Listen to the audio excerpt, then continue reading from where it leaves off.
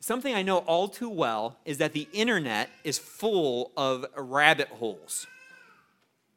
You can quickly find yourself learning about things and subsequently even longing for things you had no idea that you didn't need or you don't need. I'm not exactly sure how that goes. We were looking at buying a mattress. It's an amazing amount of time you can spend finding a mattress. I read about, on a forum, someone else said, I spent the last hour and a half reading about diapers because he's getting ready to have a baby.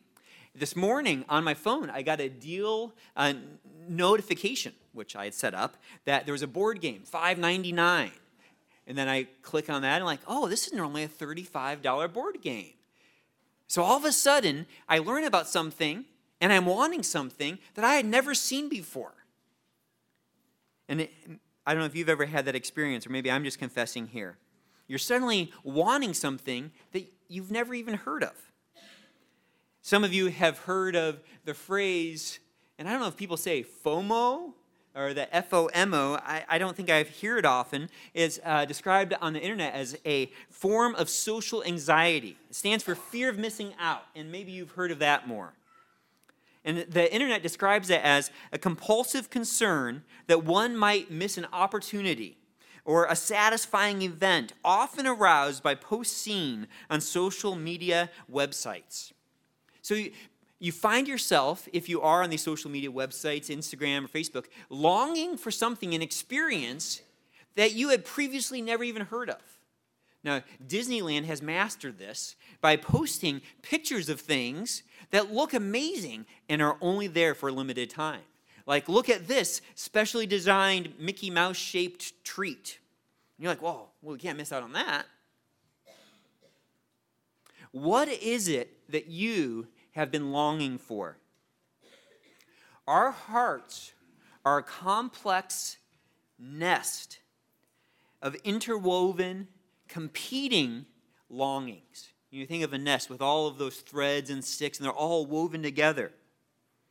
Now, if you have new life in Christ, some of those desires are God-given and God-pleasing. You have a longing to please Him. You have a longing to know Him.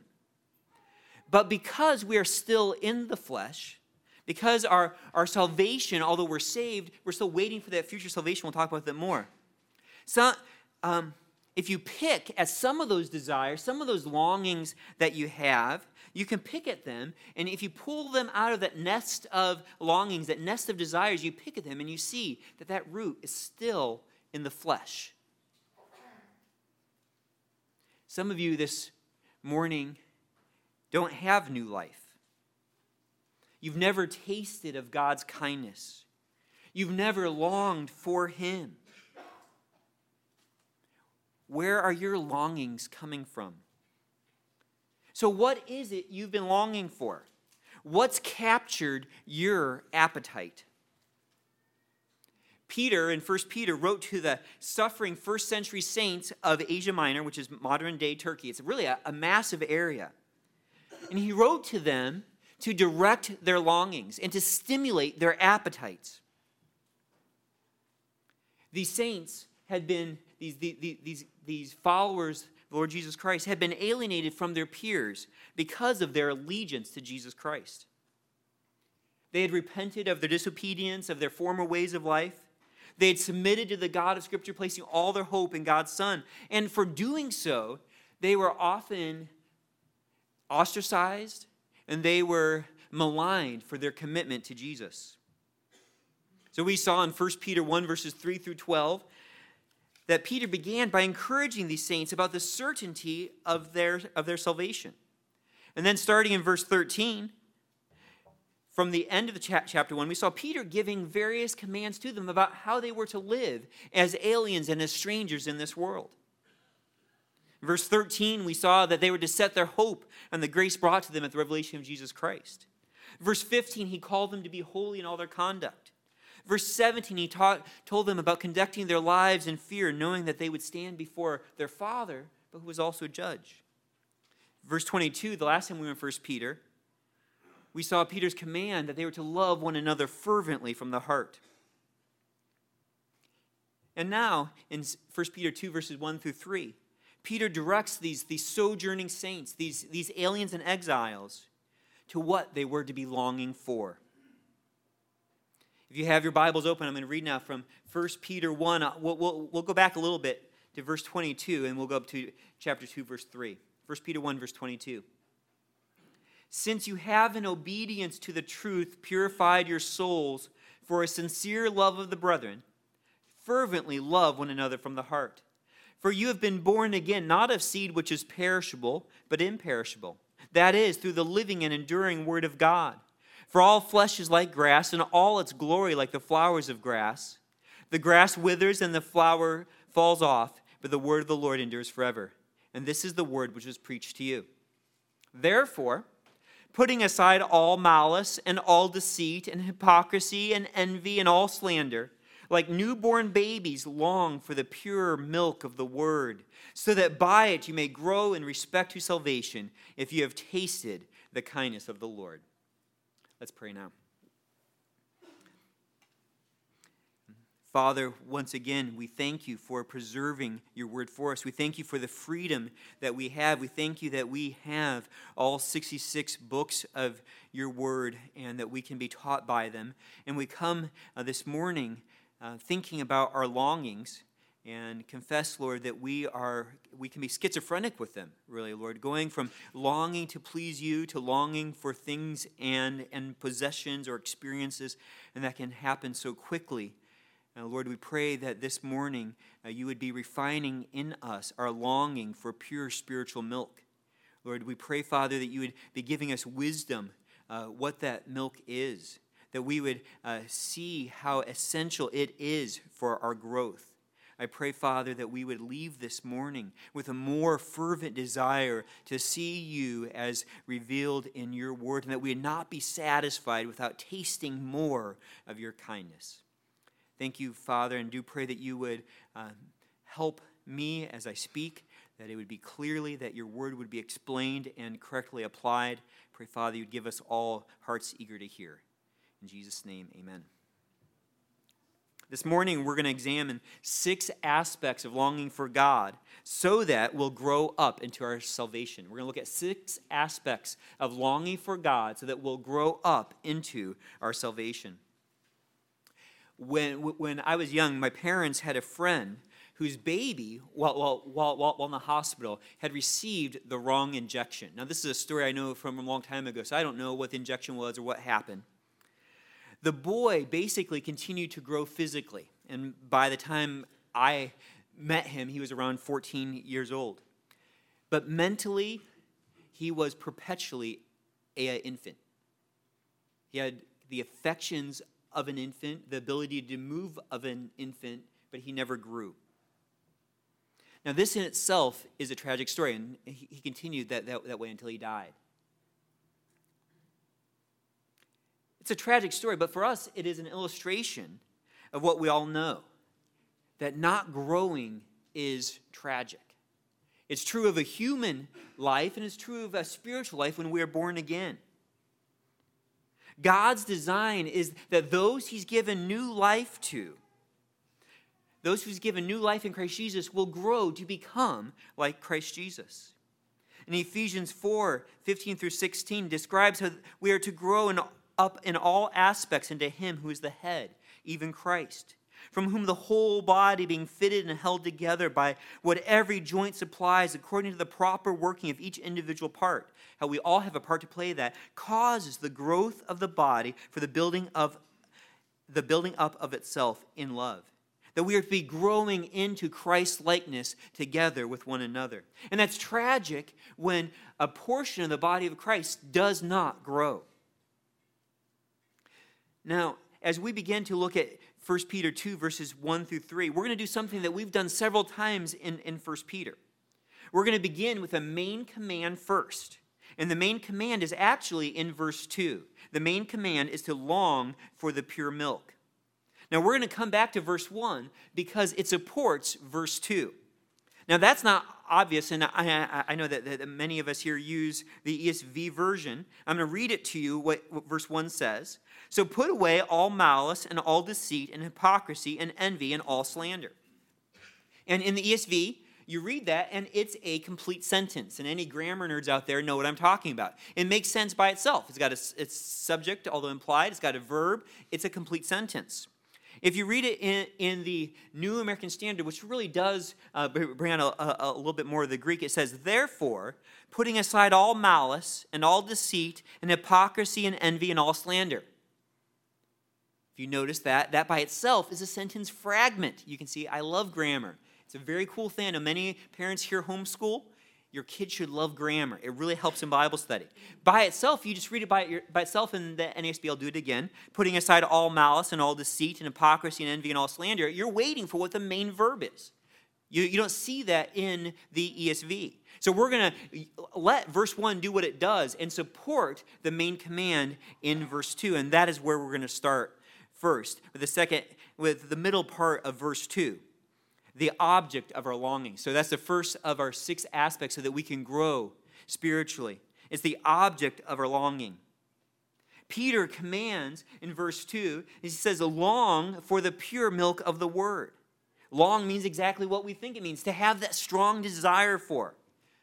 It's a word that Peter used many times, and Paul used many times, to talk about how much he missed the saints. We saw it in Philippians a couple times, like in Philippians 1 verse 8, how he longed for you all with the affection of Christ Jesus.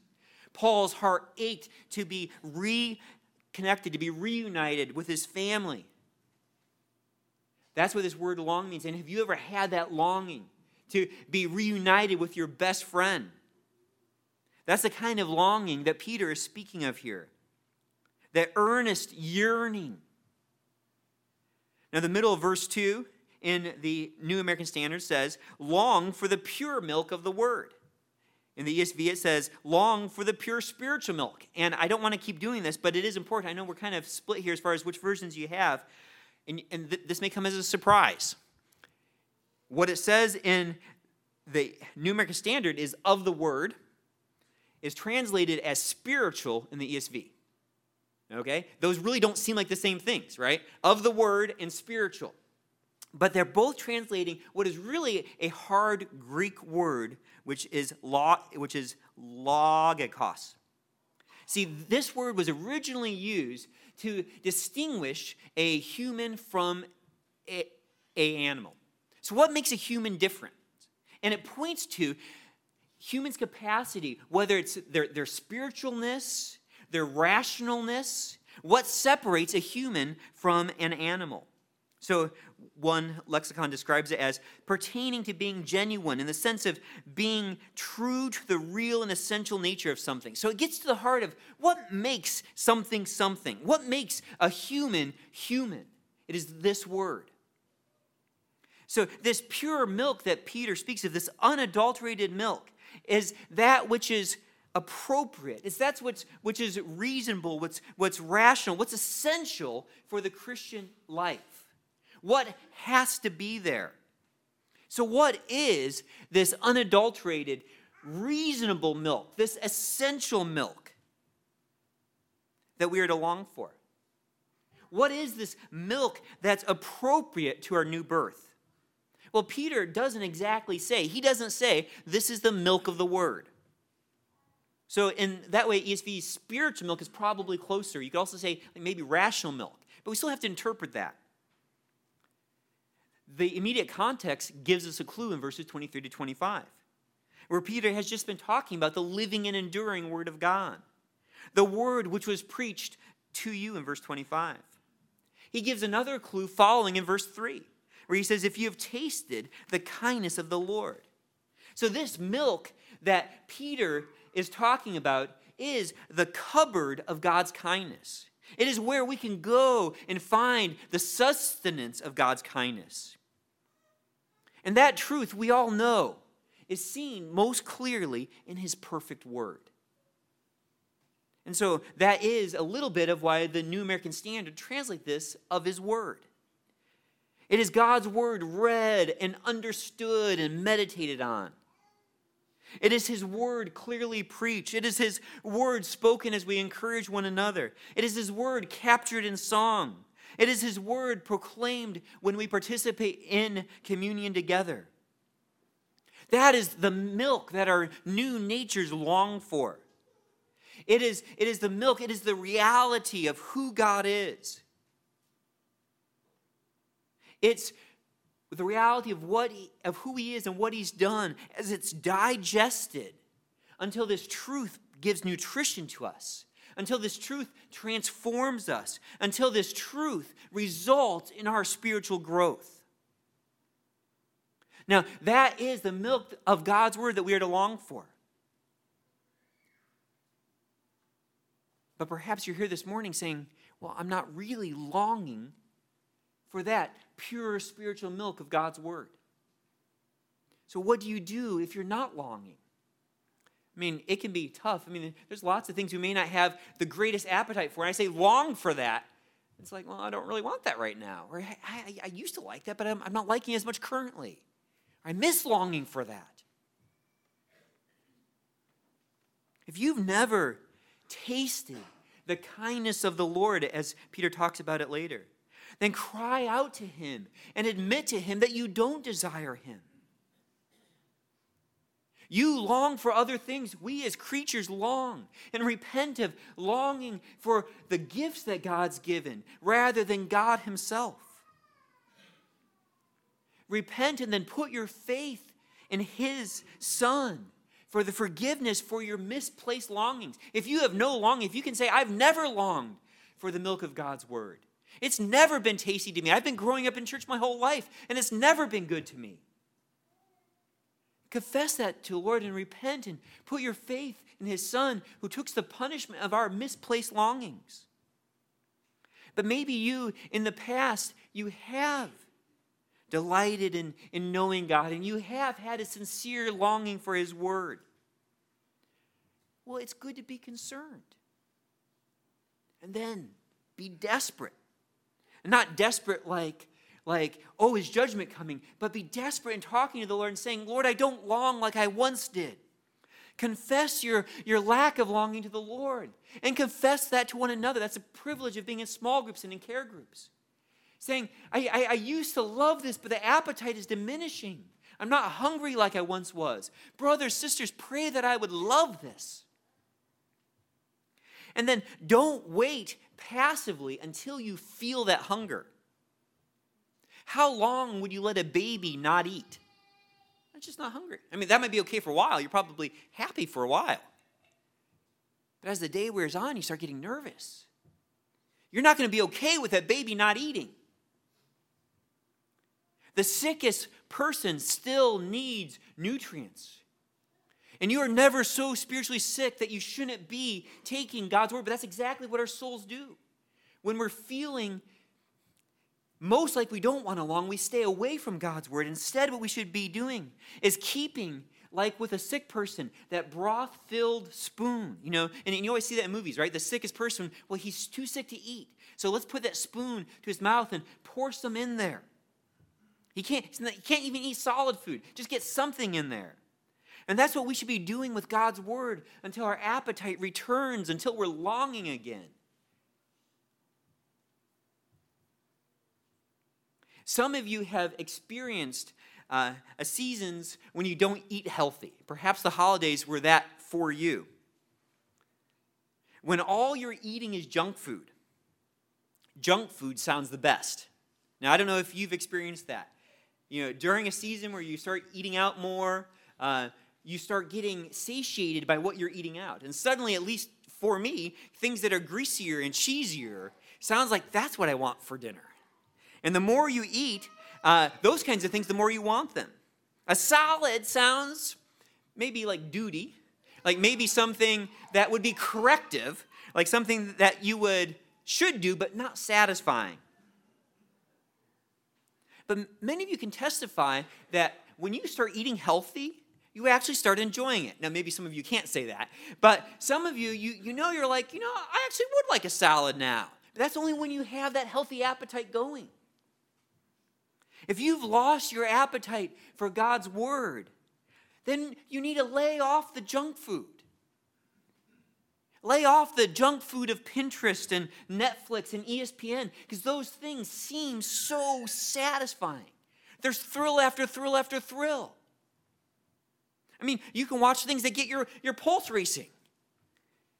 Does God's word do that to us? So correct your appetite by going hard after God's word, but then by decreasing your intake of those other not satisfying things. So we're commanded to long. The object of our longing is this pure spiritual milk, most contained in God's word. That's the first aspect of our longing. The second is the logic of our longing.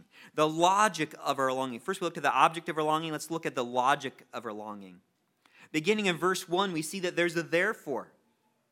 The therefore links chapter 2, verses 1 through 3 with chapter 1, verses 22 to 25.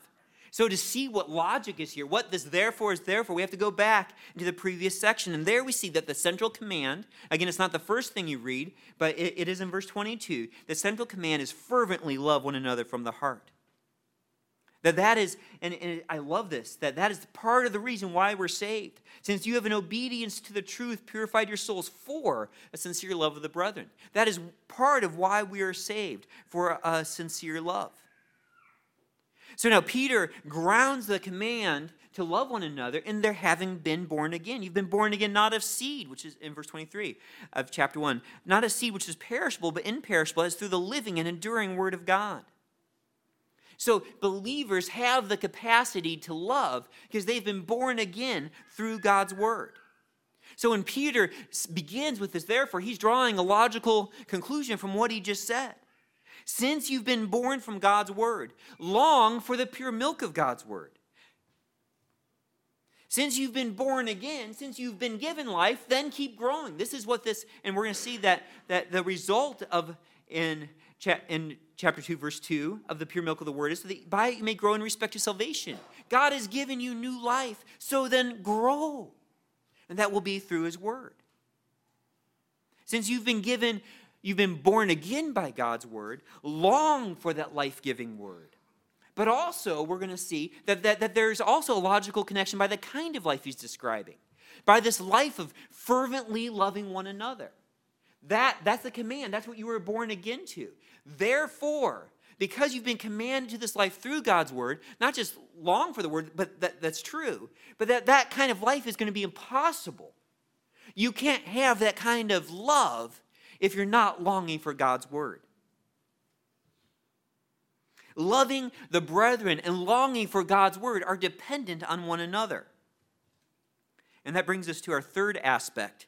They are co-requisites. Yes, that's a word I found on the interwebs.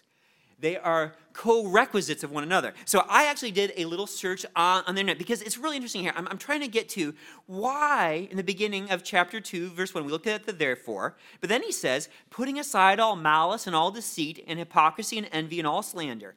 That phrase there supports that command long.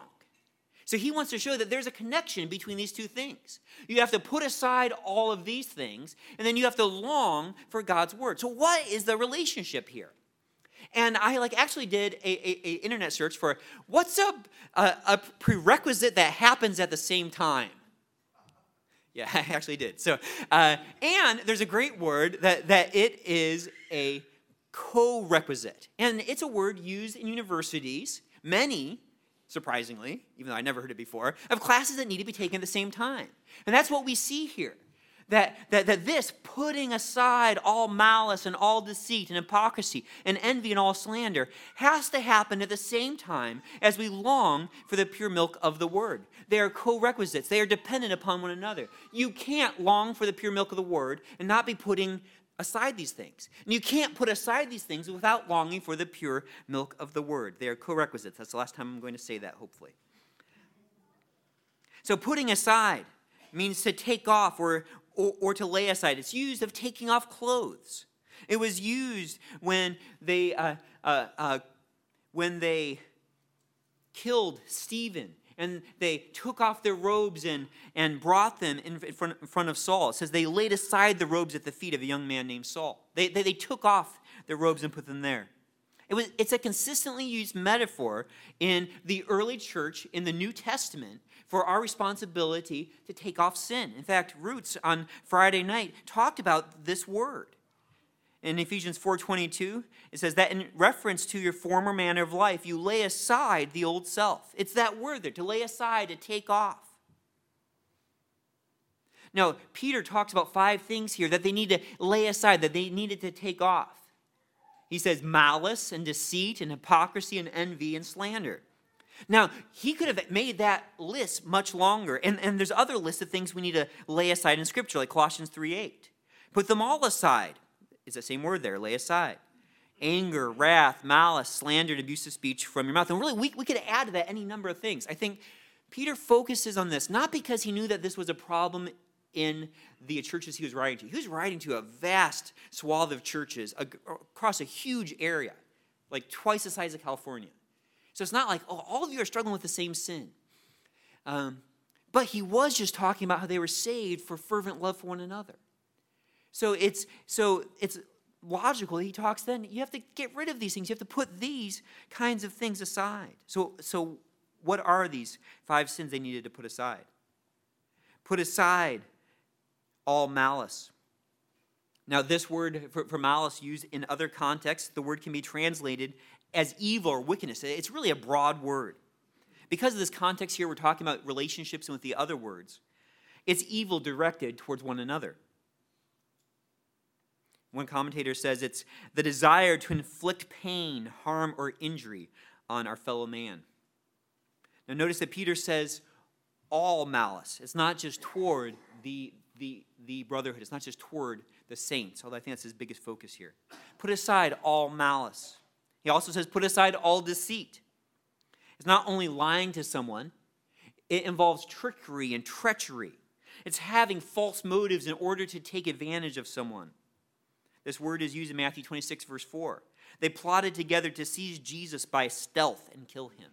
That is that kind of deceit, that treachery, that stealth. Peter says to put aside hypocrisy. The lexicon describes hypocrisy as creating a public impression that's at odds with one's real purposes or motivations. The roots of the word are in the theater, playing a role, play acting. A commentator says masking an inward evil by an outward show of righteousness. Jesus said of the Pharisees, you too outwardly appear righteous to men, but inwardly you're full of hypocrisy and lawlessness. You're hiding your true intentions, your true motives. Peter said to put aside envy. One commentator, and we know what envy is, he brings out though, envy is also contrary to love. For instead of desiring the best for others, it hopes for their downfall, or prefers the advancement of oneself to the joy of others. Last, he says, put aside all slander. It's speaking ill of someone else, but there's a malicious nature to it. It's defaming them, it's degrading them, it's exalting yourself by tearing someone else down, whether true or false. Now, what's really interesting is that Peter wasn't writing to rebellious Christians here. I mean, these things sound pretty horrible, right? Maybe you can think, I don't think I've got malice for anyone. Or I don't see in myself deceit in the way that I'm trying to be treacherously rooting for someone's downfall. Peter wasn't writing to particularly rebellious Christians. So there's a warning there that the capacity for these sins is in every person. All of them are the opposite of love. All of them are the opposite of fervent love.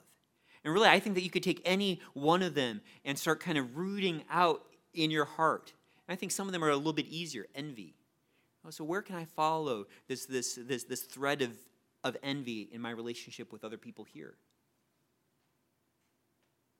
Maybe some of you might even have malice toward government officials. It's the kind of thing I think we hear a lot of recently. Just hatred, even in speech, towards Democrats, towards Republicans. Like, really, if you hear what I said, that sounds like malice. Or slander, very easy to fall to. You know, here that's a sneaky one. Just want to make myself a little bit better by tearing someone else down.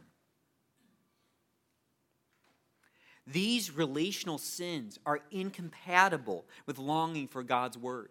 and longing for God's word, the co-requisite is that we put them aside. If our kids' stomachs are full of junk food, they won't want dinner. And if our hearts are full of malice and deceit and hypocrisy and envy and slander, we're not going to long for God's word. If you have one of those things festering in there, your appetite is going to be ruined. The ground of your heart is not big enough for both these weeds and for God's word. My brother-in-law, Joe, I hope you all get a chance to meet him someday. He's a funny way of saying things. He put this on a Facebook recently. With 3 kids sick with some sort of stomach bug, we've played multiple rounds of the game. Are these underpants worth saving? And the answer is almost always no. It's a very simple example of putting away, getting rid of. So how much more zealous should we be to put away filthy sins, and not just in this list, but any filthy sins which keep us from longing for God's word? They're incompatible with that appetite for him. Envy and slander need to be more disgusting to us than any kind of soiled underpants. I know that sounds ridiculous, but it's true. They should be, get this away from me. This is going to kill my desire for God's word. If you've not been longing for the pure milk, maybe it's because your relationship is broken with your brothers and sisters. Or maybe you're just angry with God for sovereignty in other relationships, even in different political parties. Is it because your heart has become hard towards others, wishing harm, resenting their blessing, seeking your own advantage, tearing others down? Maybe that's why you haven't been longing God's word, because it's filled with something ugly. Fourth aspect, so we talked about the object of our longing, the logic of our longing, that therefore the co-requisite for our longing, we have to be putting aside these relational sins. And then now fourth, the fervency of our longing. The fervency of our longing. Beginning of verse 2, Peter says, like newborn babies, long for the pure milk of the word. We're not just commanded to long for pure milk, but Peter makes it specific here. He just doesn't say long like babies. He throws in a newborn in there. Long like newborn babies. A newborn baby who won't be distracted by anything. They don't know enough to say, oh, a rattle's fascinating. They're just like, give me food. A pacifier might do that trick for a minute, but it's not going to satisfy. To long with earnestness and resoluteness and eagerness. See, a healthy baby is not passive about feeding. They're active. They crave and they demand and they cry. And they exhaust themselves crying if they don't get milk. They won't be told no. And you'd be foolish to try, right? It's not going to go well. Are you wanting all that God will give you of himself in his word? Are you wanting all that he would give? Or are you okay with a snack-sized portion, a Lunchable of God's word? Are you on some kind of self-inflicted diet? Whoa, I've already read a chapter. Don't want to overdo it. Of course, I'm joking. We're not talking about how many chapters a day we read. It's not whether you're a quick reader or a fast reader, if you're on a reading plan or you're not. It's about our appetites. Do you have an insatiable appetite for your Savior in his scripture? Do you cry for his word when you're not in it? So longing is the same, the word that Peter uses is the same Greek word that is used in Psalm 42:1 in the Greek translation of the Old Testament, the Septuagint. It's a verse that is familiar to you. As the deer pants or longs for the water brooks, so my soul pants for you, O God. My soul thirsts for God, for the living God. When shall I come and appear before God? Are you panting for God? Not just in your daily devotions, right? That's a meal and that's good. But in your meditating while you're driving, in your conversations with the saints, in your listening on Sunday? Does your soul cry if it hasn't been in God's word? I think that sometimes we can try to satisfy this longing by studying a difficult doctrine and getting our minds engaged, and some of that's good. Or maybe we satisfy this longing in a sense by trying to figure out, well, what does this passage mean? And that's good. But remember, we want to get God himself in his word. We want to taste of his kindness, not just academically stimulating ourselves.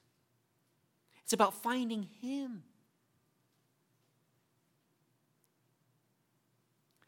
At the end of verse 2, we see our fifth aspect. It's the result of this longing. The result of our longing. We've seen the object of our longing, the logic of our longing, the co-requisite of our longing, fervency of our longing. Here we see the result of our longing. The result of our longing at the end of verse 2 is so that by it you may grow in respect to salvation. So that by it you may grow in respect to salvation. Now, Peter, of course, and I think we all know this, doesn't mean that if you long enough, you'll become saved. You just have to work up enough fervency for God's word and you'll make yourself right with God. He's addressing to those who've already been saved, who've been rescued from the dominion of sin, who've been rescued from punishment of sin, who have placed their faith in Jesus Christ alone.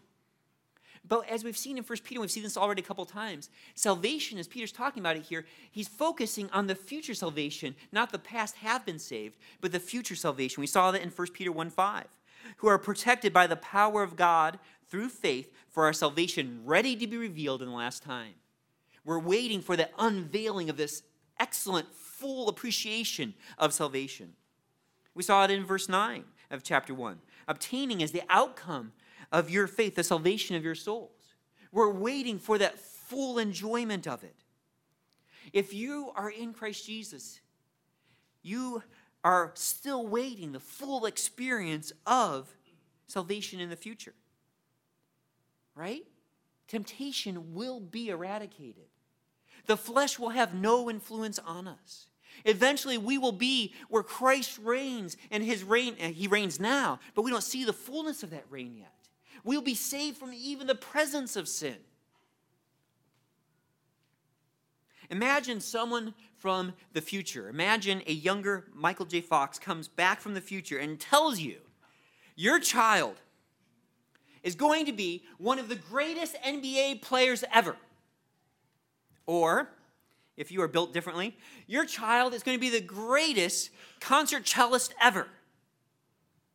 And they bring you the newspaper articles. Michael J. Fox has them right there. Look, they're going to be amazing. Look at their future trading card. Look, I've got their vinyl record right here. Really, vinyl's making a comeback. Now, perhaps you'd be like, great. We don't need to practice anymore. Right? We're going to cancel those lessons. Not paying for any more of those. No more summer leagues. But my guess is that if you knew that with 100% certainty, your child was destined for a certain kind of greatness, you'd have even more confidence in pushing them. Right? Because there's no if involved. You know all this time is going to pay off. All these lessons, all this hard work, all this making them do something they may not want to do is going to pay off. When there's no if involved. The final salvation of God's people, the full enjoyment of that salvation is certain. There is no if involved. We know the future. The completion of our salvation is coming at the return of Christ. I love 1 John 3, verse 2. Beloved, now we are children of God, and has not appeared as yet what we will be. We know that when he appears, we will be like him, because we will see him just as he is. When Christ returns, we will be made 100% like him. We will have full growth completed and finished. But now, we are to grow in respect to our salvation, unto our salvation. It's characteristic, this kind of growth is characteristic of those who will enjoy that future salvation. Just as practice is characteristic of the person who's going to be that great basketball player or that great cellist. It's part of how you become who you are going to be. But that growth doesn't happen apart from longing. And that's what the the connection Peter makes here. Long for the pure milk of the word, so that by it you may grow in respect to salvation. God did not save us for stagnation. When a parent has a child who over time is not growing, he takes them to the doctor to make sure that they're healthy. I checked with Huey first. The doctor would ask, are they eating? I wanted to check because there's a lot of doctors here. But that seemed like a normal question that a doctor would want to know. Well, is your child eating? How's their appetite? If we are going to grow, it will be because we are eating. Because we are participating in God's word. Because we are longing to taste again his kindness. If you want to grow, as Peter says at the end of 2 Peter 3, if you want to grow in grace and the knowledge of our Lord and Savior Jesus Christ, then long for the pure milk of the word. I think that's motivation itself, but Peter wants to give more motivation. That leads us to our sixth point. There's more motivation. The motivation for our longing. If you have tasted the kindness of the Lord. And here he motivates them. If you have tasted the kindness of the Lord. Now, Peter doesn't expect a negative response to this if. Oh, well, that counts me out. I never tasted the kindness of the Lord. Instead, he's confident that those he's writing to have tasted the kindness of the Lord. That this is going to be motivating to them. That they've already benefited from the Lord's benevolence to them. Peter here with this phrase refers to Psalm 34, verse 8. He says in Psalm 34, verse 8 through 10, "Oh, taste and see that the Lord is good. How blessed is the man who takes refuge in him. Oh, fear the Lord, you his saints, for to those who fear him there is no want. The young lions do lack and suffer hunger, but they who seek the Lord shall not be in want of any good thing." To those who seek the Lord, to those who take refuge in the Lord, to those who trust the Lord. And Peter would add, those who long for the Lord, who've tasted the Lord, they lack no good thing. Now, when Peter says those, if you have tasted the kindness of the Lord, he's not predominantly talking about the kindness that all of God's creatures have enjoyed. The kindness of common grace that gives food for all to enjoy, that gives rain. He's talking about the specific kindness, like in Psalm 34, for those who take refuge in him, to those who fear him, to those who seek to him. God's good will is lavished on his children. Those that he has born again through the living and enduring word of God. His kindness is wide open to them. So Peter appeals to them based on their having tasted the kindness of the Lord. You who have tasted the kindness of the Lord, long because you remember the Lord's kindness. I don't know if any of you can talk about the best meal you've ever had. I can remember a couple, just that rare time where we had won a gift certificate to a fancy restaurant, and you go and you're like, how did they do that? You just remember, and I'm pretty sure I had elk, and you're like, no, you had elk, and I had something else, man. You just remember each bite, and you're like, oh, that was so good. That's what Peter's saying here. Remember that really good meal. Remember that favorite meal your mom used to make. Remember God's kindness. Remember how sweet it was when you first got the gospel. When you first understood that Christ died in your place, that you could never save yourself, but you could put your faith in him. Remember the goodness of the grace of Christ Jesus. Remember Jesus' kindness in touching lepers, and his compassion on the crowds without a shepherd, and his compassion as he commands those who are weary and heavy laden to come to him for rest. Remember the certainty of your forgiveness and the certainty of your adoption and the joy of being reconciled to God and the songs that come when you know you are right with him. Of your past delight in God's word. And for some of you, you might be looking back and saying, it's gotten shady, it's gotten a little vague to me, but I remember it. That's what Peter is saying. Remember how good the kindness of the Lord is. You've tasted it. Long for more because it's delicious. And he's saying that to remind them, but also to encourage them to look forward. It was good and you're going to get more good. We're not just reminiscing about the good old days. So having tasted of his kindness, we should expect more of that kindness, more of that goodness. Sometimes my wife will make chocolate chip cookies. And she does this amazing thing where she rolls the cookie dough into balls and then puts those balls in the fridge. And then after the kids go to bed, I can say this because they're not here, we cook 3 of them. I have 2 and she has 1 often. And we'll do that for like a week straight, right?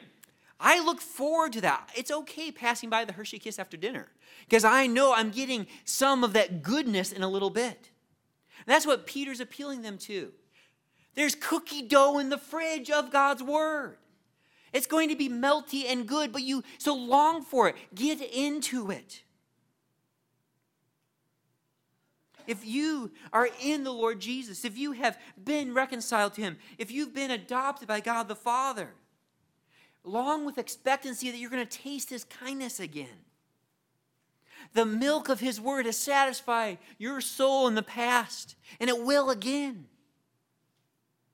I was thinking about this. Just imagine the amount of confidence an addict has to have for whatever that substance is.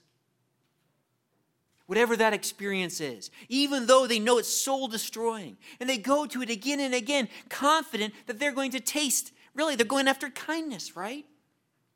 They're going after an experience there.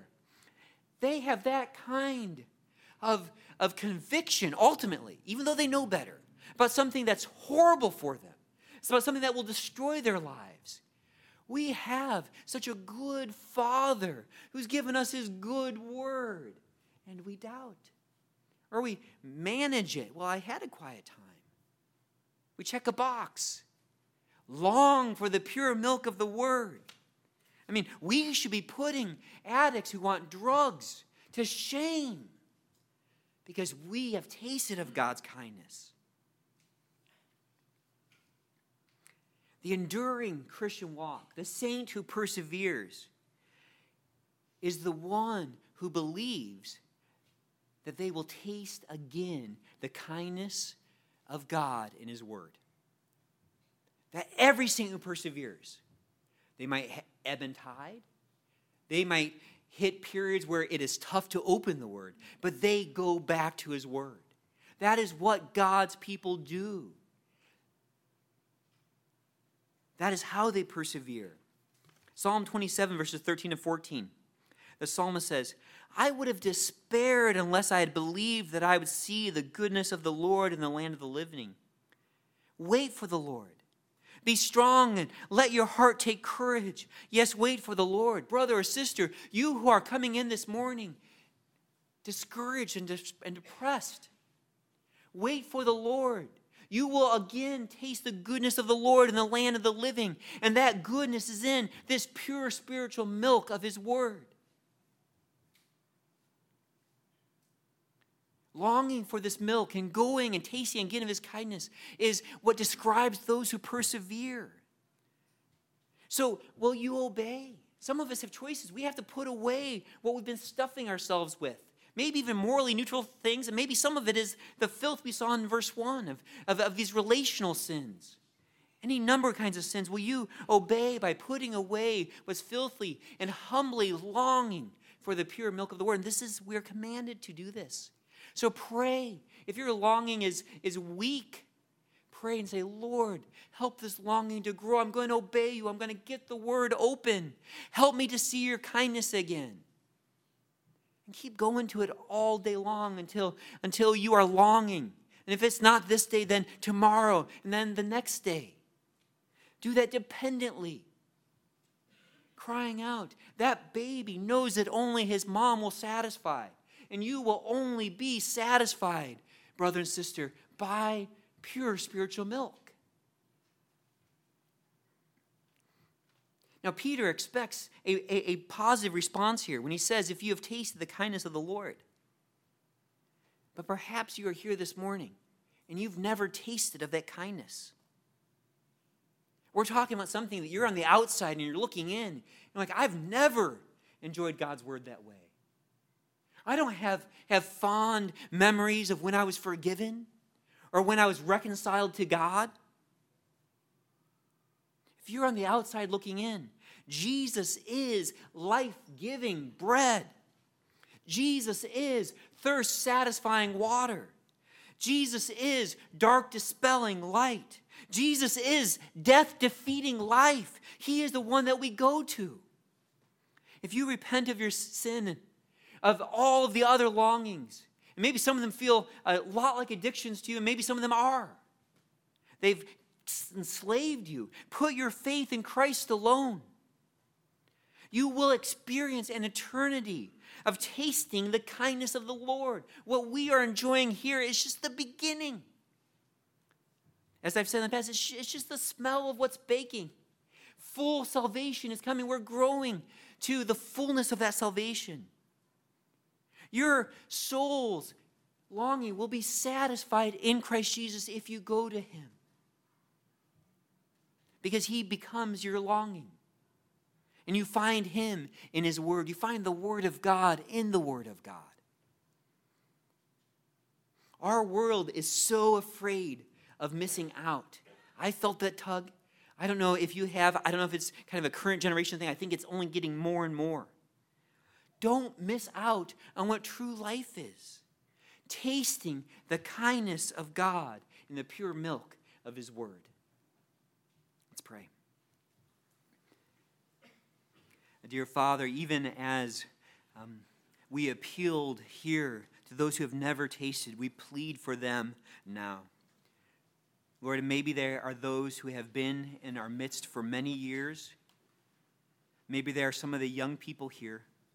Lord, we pray that they would taste of your kindness, Lord, that they would find no satisfaction in everything else that they have been longing for, that they would see that their lives are full of malice and hypocrisy and envy and slander, that they would turn to you to taste your kindness in Jesus Christ. They would put all their hope in him. Oh, Father, Lord, I can't make this appealing to them. I can't make your kindness good. I can't make reconciliation be tasty. That's your work, Lord. You are the one who brings us to new birth, who born us again through your living and enduring word. So please, in your grace, do that, Lord. Do that here and do that across the hall in the lives of our little ones there, Lord. Oh, Father, I pray for the saints here who are flourishing. And there are some who are deeply encouraged because they've been eating the full of your word. I pray, Lord, that you would help them to keep longing, that they would guard their lives of those things that would tamp out that desire, Lord. I pray, Father, that they would keep being satisfied and keep tasting your confidence, keep tasting that your kindness, Lord. I do pray, Father, for those who are in a dry place, Lord, who remember tasting your kindness, but haven't been longing. Lord, I pray that they would pick up your word and eat, that they would cry to you humbly and dependently, that they would admit their need for Christ as he's revealed in his word. Lord, I pray that you would help us to be an encouragement to them. But please, Lord, help them to obey in longing. And so even if that is just a hint of what it used to be, Lord, please, Father, help them to long and help us to have wisdom as we minister to them. Lord, we don't want any of those who are confessing you now, our brothers and sisters, Lord, to fall away because they don't grow into their salvation. Lord, we pray that they would be bearing evidence of this new life of being born again by tasting and seeing that you are good. So, Lord, there's so much work that we want done here so that you are glorified. It's your kindness that is being put on display. So please, Lord, reveal yourself in all of your goodness and kindness of your Son as revealed in your word. In Jesus' name, amen.